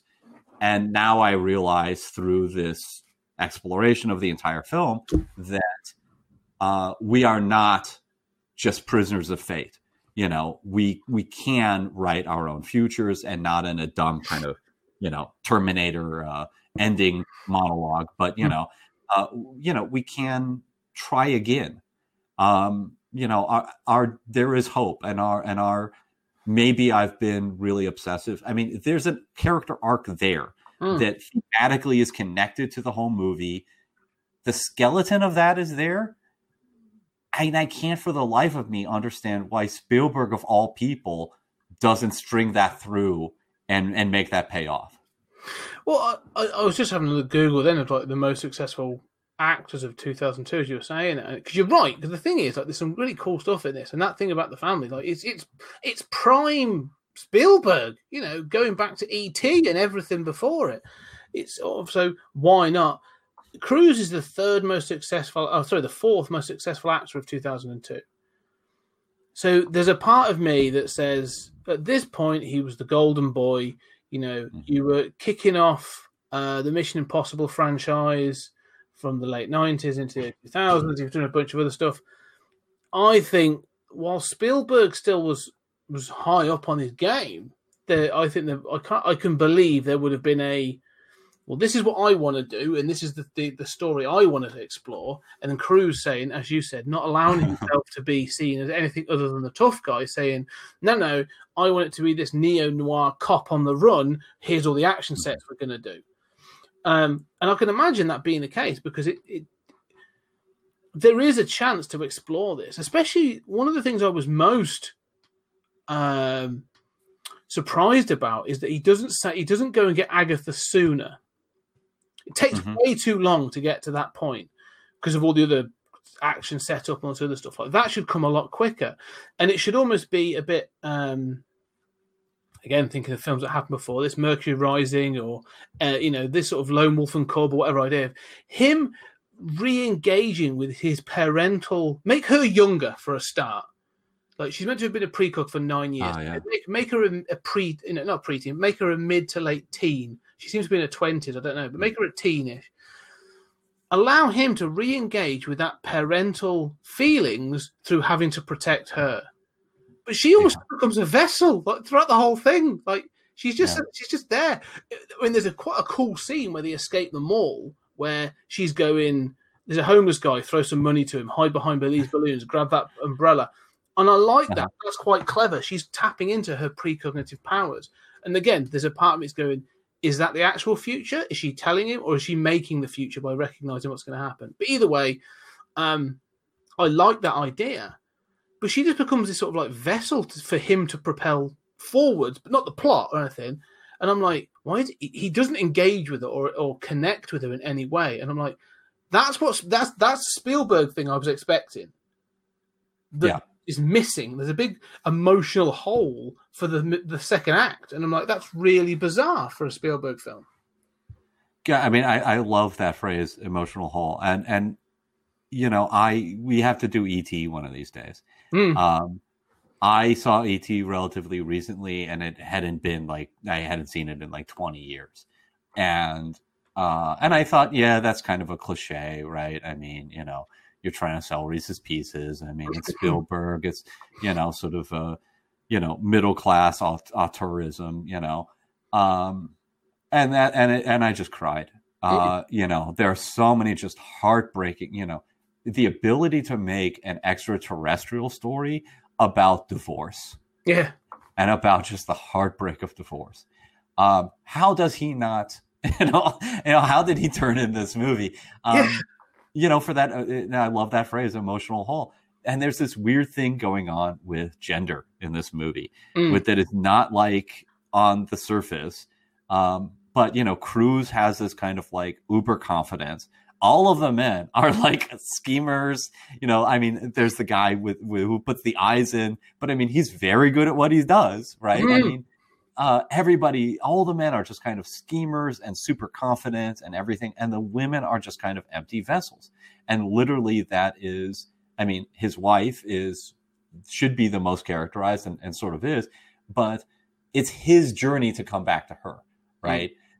It's like, I decided to be back with my wife again. So boom, I got her back. And she's pregnant again. Problem solved. You know, like she doesn't have any psychic residue. And the same thing, you know, like you said with the precog, that, you know, she is almost like cargo to carry around, and the fact that she has had a horrible life doesn't really enter the picture, except as a fact that you know, but it's not characterized in any way. And then you see them, the movie ends with them on this little like island somewhere. And, you know, it's like, oh, it's Little House on the Prairie. You know, is that what they wanted? You know, what, I mean, I don't know anything about them. One of the weirdest parts, that's a really good point actually about the women in this film. Because one of the weird things is, I mean, this is one of the most male and one of the most white films ever. Like, like, you know, it's basically Cruise, Farrell, and Sydow are the main characters.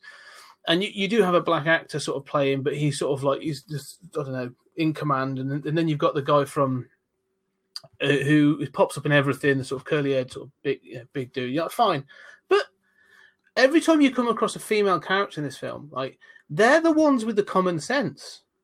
Like, there's a whole scene where Cruise tracks down the woman who's like a geneticist or a scientist who created the precog, pre-crime, they call it. And when she breaks it down, I mean, I like the fact of, like, you know, she's secluded in this thing and like, made these genetic plants and stuff that do all this other stuff. Like, I love some of the ideas and the effects there. It also feels a little bit like Spielberg trying to tap into Blade Runner by having the sort of this crazy sort of slightly crazy scientist who's got this sort of god complex. But again, she's the one that points it all out. She's the one that lays it out for him and is like, no, all this is some old dude who doesn't want to let go of the thing that he created.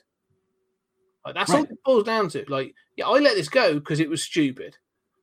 Doesn't work because of these things, the Minority Reports. So I got out. But all this is like, you want to protect it because of your masculinity. He wants to keep hold of it because it's, you know, it's his child. And then you've got some other dude coming in to take it over from you because there's money in it. It's basically saying, like, look at all you stupid men. now bugger off. And I was like, that's bizarre for a film to literally sort of stop halfway through to say, you're all incredibly stupid characters. This whole plot is really chauvinistic. Bye. Yeah, I never thought of it like that, but that is true. I mean, that is what she's saying. And yeah, you know, it's true that a lot of action movies are really men playing games, right?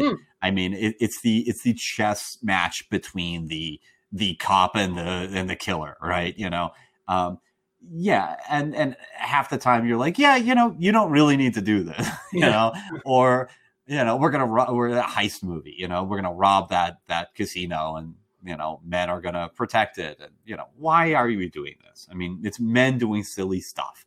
But yeah, I mean, you're right. There is this character, and I like that character too. I'm kind of a fan of. It's a cliche, but I'm such a fan of like characters in greenhouses saying deep things. It's just I know it's a cliche, but I mean, there are a lot of shows that do that. But I love it. There's something about using the hands to prune and garden that gets at sort of that metaphor of creation, but also destruction and nature. So I like all of that stuff. And then you go right back to sort of, this sort of superficial macho male battle in which, women seem to have no agency whatsoever. Well, there's even a follow-up to that when Colin Farrell tracks down Anderton's wife, Tom Cruise's character's wife, and he actually says to her, like, so Farrell's character now knows that Cruise is on these drugs and all this other stuff, and she says, well, yeah, because he lost his son. And he goes, well, you lost him too.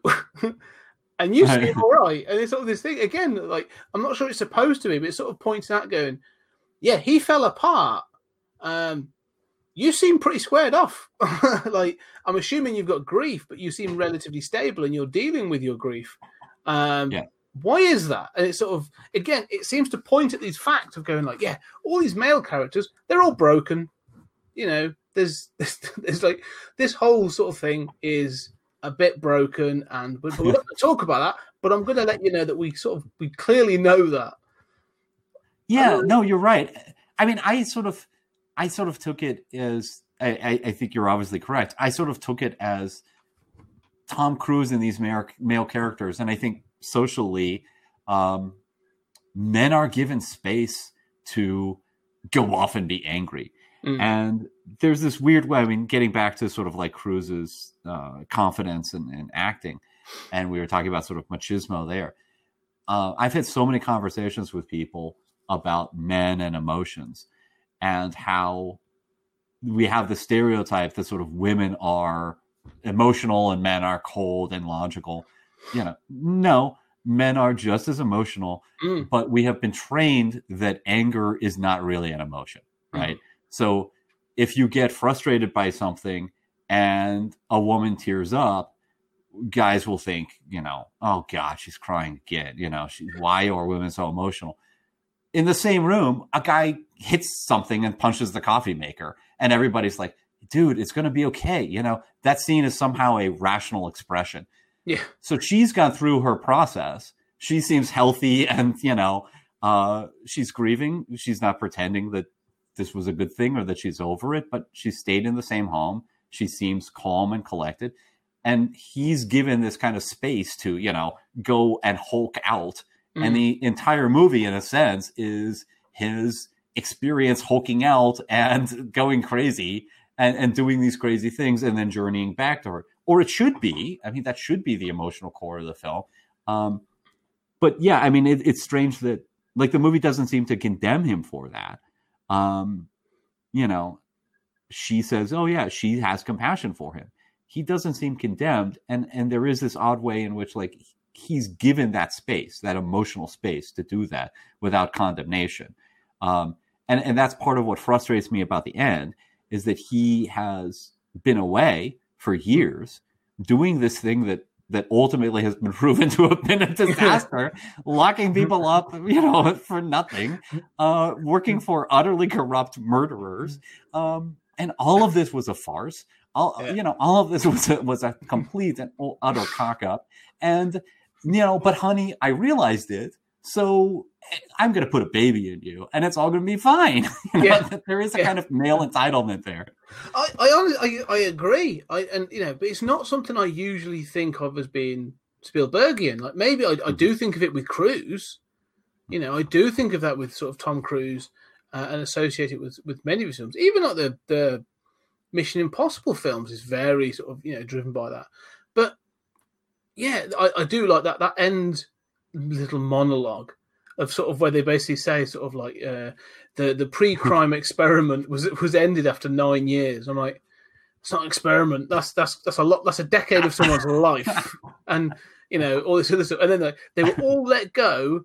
And this is the thing I find interesting. They were all let go, pardoned and let go, and some were kept a tab on. Yeah, right. And again, my brain's going, oh, this is so black and white because the guy that was arrested at the start of the film, let him go. Like, you interceded and prevented a crime of passion. He has no history of this. Right. Clearly his marriage is over. I think he has the right to go and sort his life out. Like, he's probably not got a job anymore and he hasn't got a family. Like, let him go sort his life out. However, there will be people in that 1,000 or 1,100 people that this may have not been the first murder that you could have caught them for. Right. If you could have gone, we caught this guy because of precognition, but he's also committed 7 other murders in another state that we didn't. Well, that we couldn't catch. Yeah, don't let him go. Like, that. Yeah. Put him somewhere else. It's also part of the, talking about how does this sentencing work, right? How does this jail work? The movie is totally uninterested in thinking about any of that. Yeah. And so I find myself thinking the same thing and thinking, and then I think you pardoned everyone. First of all, did they need, I guess they need a pardon. We still have people in jail for, minor drug offenses that are legal now. I guess you do need that pardon, but there's going to be financial settlements, right? Every single one of these people is going to have a civil action against the state. Yeah. They're going to be paid out. And here again, they're going to be protesters, who say as you say, some of these people, that's fine. But, we live in a society today that loves to be tough on crime, right? The last thing you want is to release a killer or, a wife beater or something. And, there's going to be protests. There's going to be politicians screaming, if elected, I will throw them back in jail. We're going to make America precognitive again. But again, it's this. It doesn't feel, because I know Spielberg's not. He's not. His films aren't always high level intellectual. Like, he'll address certain topics, and this is supposed to be a fun sci-fi romp. But I do get this idea of just releasing 1,000 people back into society, just an open floodgate is, well, firstly, unless you, like you say, you've got to give them some sort of compensation to get them back on their feet.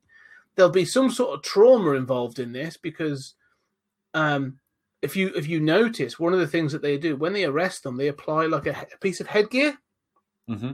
Yeah. It goes on, and it acts as like a neural dampener.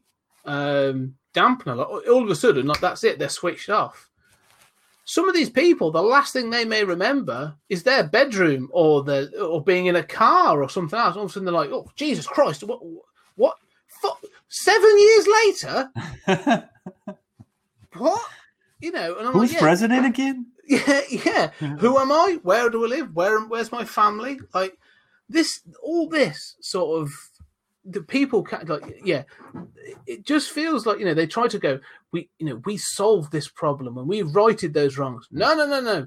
You just dropped like a massive bomb on this. Like it's, and maybe it's just because we're older, we live in more complicated. Well, we now recognize we live in more complicated times. But I'm pretty sure when I watched it, I'm pretty sure that when I watched this in 2002, I'll be like, oh, that's a good ending. Now I'm just like, wow, you just walked away from this absolute shitstorm, didn't you? Yeah, I'm pretty sure that in 2002 I thought, that's pat. That's overly pat, and I wasn't as happy with the conclusion. But now I think, as you say, politics is not a binary, right? One of the things that irritates me is it's like, are we going to do this program or are we not? That's not the way anything works. Right. We're going to negotiate, I know it's a pilot program and you shut it down, but it's going to continue in some way, right? There's going to be precognitive research. There's going to be, an attempt to resurrect this. There's going to be an attempt to keep some of those people behind bars or whatever. all of these are kind of more interesting questions to me than, in a way, the plot of the film. Although it's a good movie, but yeah, I mean, it is that kind of like, oh, I hate it when movies sort of presuppose like, well, we expose that politician as a murderer, so all of his fans hate him now, right? Like, or he said something rude and was exposed to be a hypocrite, and it's like his entire crowd of supporters goes boo, boo, and you just realize like, oh, it's over. No, that's not the way things work, right? Some people might peel off, but so it is that kind of like, just overly pat sort of, understanding of, we just shut it down, and everybody agreed, right, that we should shut this down. In reality, we have people talking about it's great to incarcerate people without trial, and if they the charges were thrown out, that's okay because they're probably bad dudes who did something else. Literally, people say this, right? Yeah. Well, pre-crime feels like a Republican wet dream, to be perfectly honest. I can't believe any Democrat would be sort of like, we're going to, without trial and without actually having committed a crime, we're going to put people in prison. Like, I can't believe that would ever take place.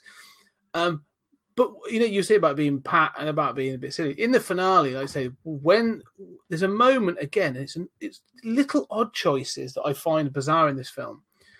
When Max von Sydow's plot and conspiracy is unveiled, and you get some of this precog video footage of him killing the woman, which is fine. It's there as evidence. It's accepted for all these other crimes, so clearly it's damning on him as well. But the fact you then see his wife swoon and faint, I'm just, again, it's like that gilding of the lilies. I'm not sure if that's supposed to, because she proper goes, oh! It's proper like 1930s swooning. I'm like, I'm not sure if that's supposed to be a gag or just like tonally, like the editing on this is off. Like, it's bizarre. Yeah, that is very weird. It is just another one of those sort of tonal moments that I can't make heads or tail of. No, it's a bizarre one. But yeah, it's one of those that I had fond memories of this film. I still do. I still think it's a good, fun sci-fi romp. I think there's some good set pieces in it, but it really doesn't hold together as a story. No, I don't think it holds together as a story, and I do think that there is a version of this that is just an amazing movie. I mean, whether it is the sort of like B movie we both like, B movies and would be happy with that, or a sort of like artsy Blade Runner-esque kind of thing. I think both of those would be great transformations. You could take out the clutter. You could, have that Spielbergian, emotional core and sort of just, massage that and get that to working. And, you can downplay the conspiracy plot being tied to the entire origins of this. This is just we don't even need to get rid of the precogs. I mean, that doesn't need to be the happy conclusion. There can just be doubt. And we can be left in the ambiguity of, I do, by the way, think the, Democrats would sign on for it. I can easily understand that.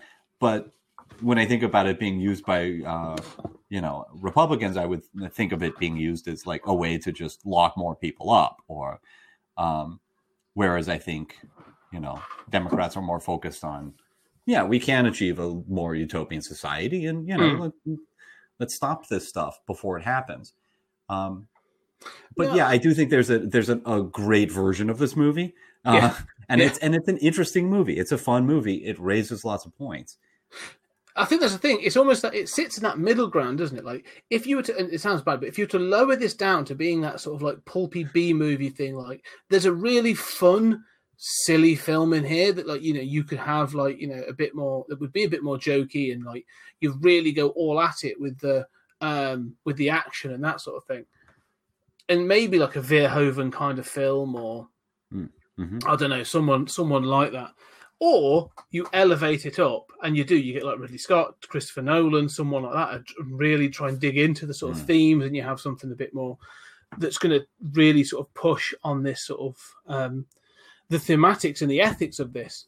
Unfortunately, I think this sits in that middle ground where it doesn't really achieve either.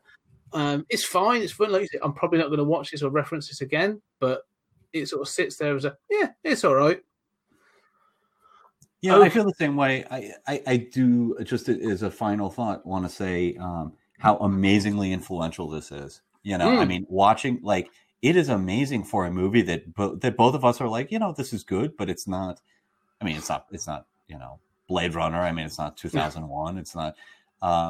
It's not some of the movies that we like and think deserve more credit. I think that the swooshing around the UI interface, that's not only in Iron Man. I mean, we're designing real interfaces that do this, with augmented reality. I think the pre-crime thing comes up a lot. I think that this has just been very influential and in a kind of shocking way, considering that, it's a lesser Spielberg sci-fi movie. No, it's true. I think from an aesthetic point of view, though, you can look at this and see, or a visual effects point of view, you can definitely see model types and effect types used again and again. And I think that sort of, like you said, that UI sort of interface that is just one. The driverless cars, the way they're shaped and the way they work, repeated over and over again. Even those the guns, the spinny round sort of like energy weapons, that sort of thing, I've seen again and again. All cool. Like, there's some great bits in this. Yeah. Weirdly, what I find is one of the funny things is this is one of the things you can tell sort of when something is made. I find now, because what you find is you can find films that are pre-smartphone and post-smartphone. Yeah. And so, in this film, this is sort of 2002. So, was it the first iPhone came out? Was it 2004, 2005, something like that, early 2000s? At no point is, other than the Retina technology, is communication devices picked up. They have like a little earpiece, and that's it. But no smart device technology. Now, every future thing has got some kind of smart technology. In fact, actually, thinking about it, what film is it? It is actually the Total Recall remake. Yeah. With Colin Farrell, has it built into their hand, and they can project them from their hand and stuff. So this smart technology, sort of like the moment we got smartphones, everyone was like, "Oh, that!" We never really predicted that. Now we've got to build that into all of our futures. It's funny because this movie does kind of predict facial recognition software and customized ads, right? I mean, I'm not sure to what extent like our web ads were even customized back in 2002.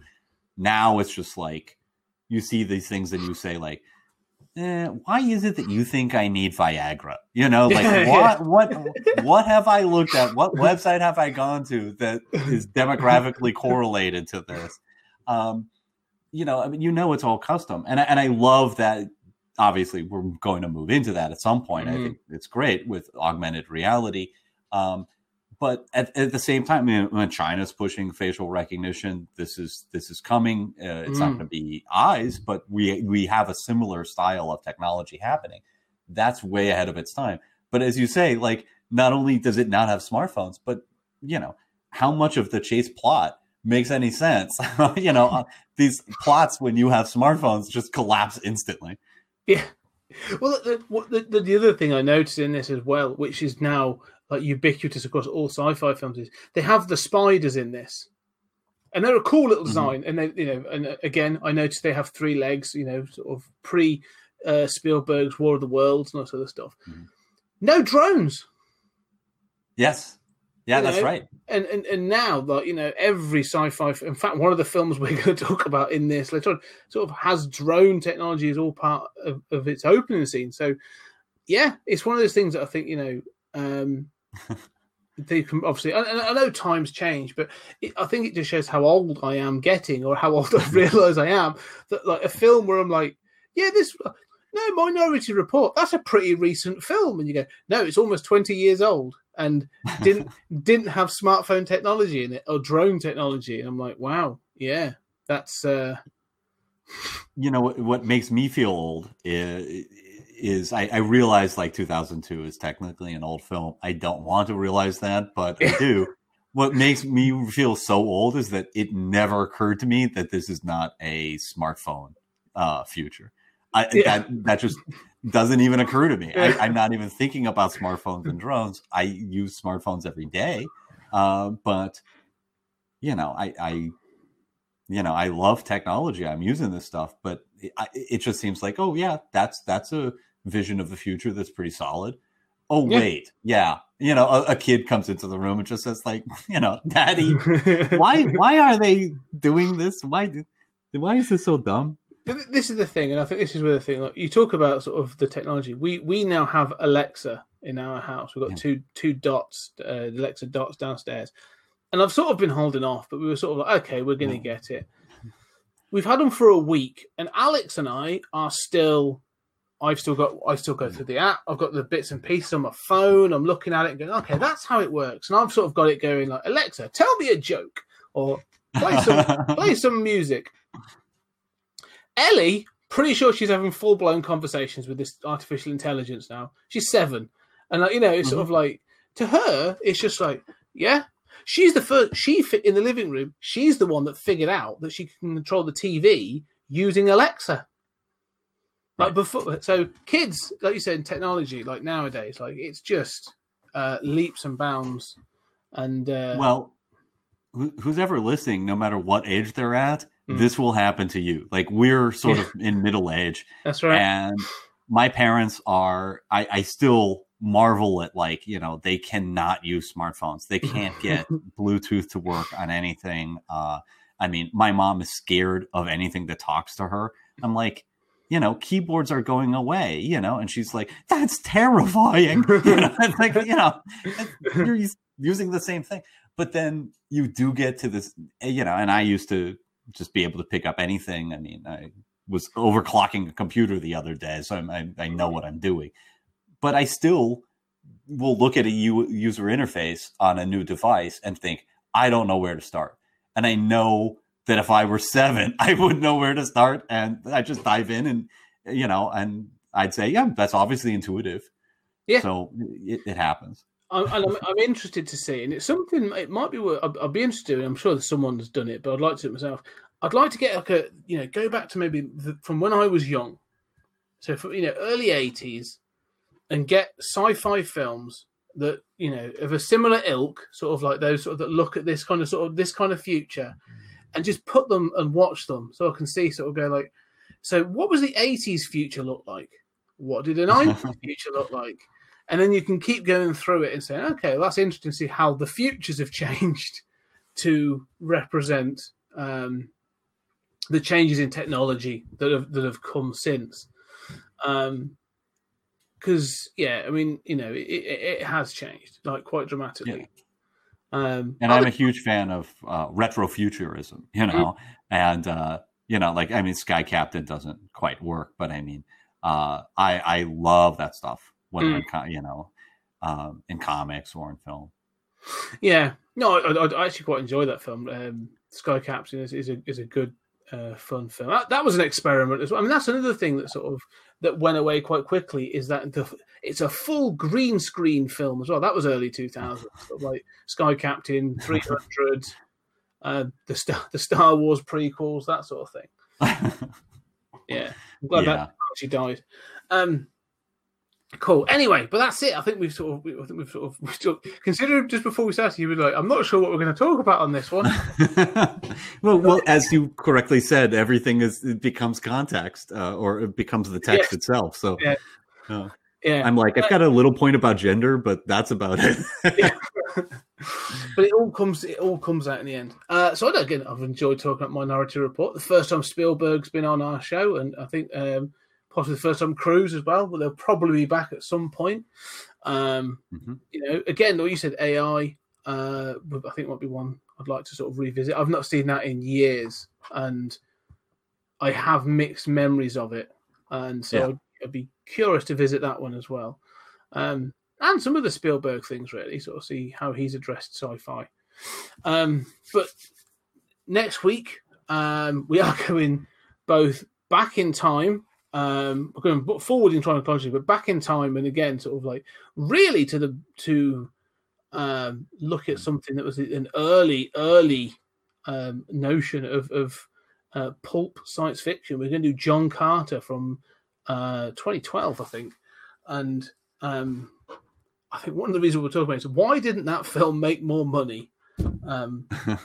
But also, I'd like to think about sort of John Carter in the context of everything else that came since, as in when the novels or the pulp novels first came out. Yeah, So- and I'm really interested to have that discussion. I think that you like that film substantially more than I do. I don't hate it. I think it was panned, and I thought, yeah, this isn't nearly as bad as I was led to believe.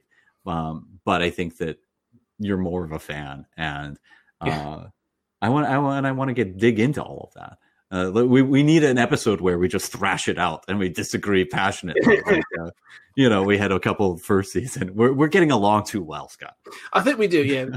Season 3 is definitely going to be. So I've got a couple of right, I'm throwing that one in because that's going to be some real controversy. Good.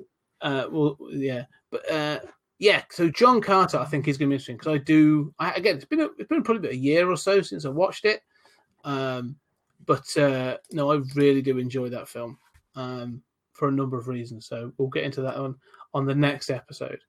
But as usual, Julian, this has been an absolute blast. I love these conversations.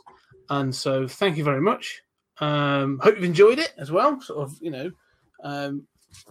get into the nub of this sort of mediocre sci-fi film.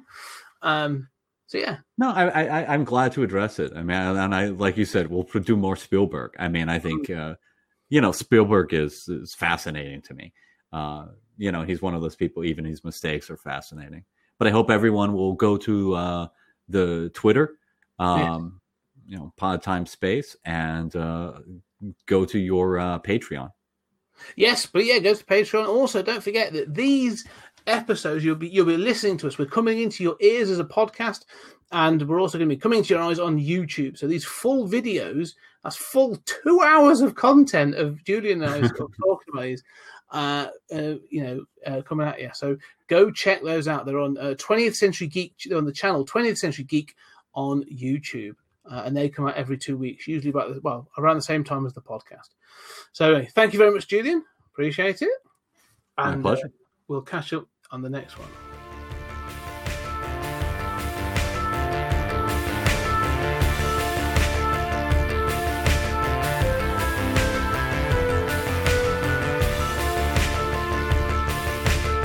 There's something very important I forgot to tell you. What? Don't cross the streams.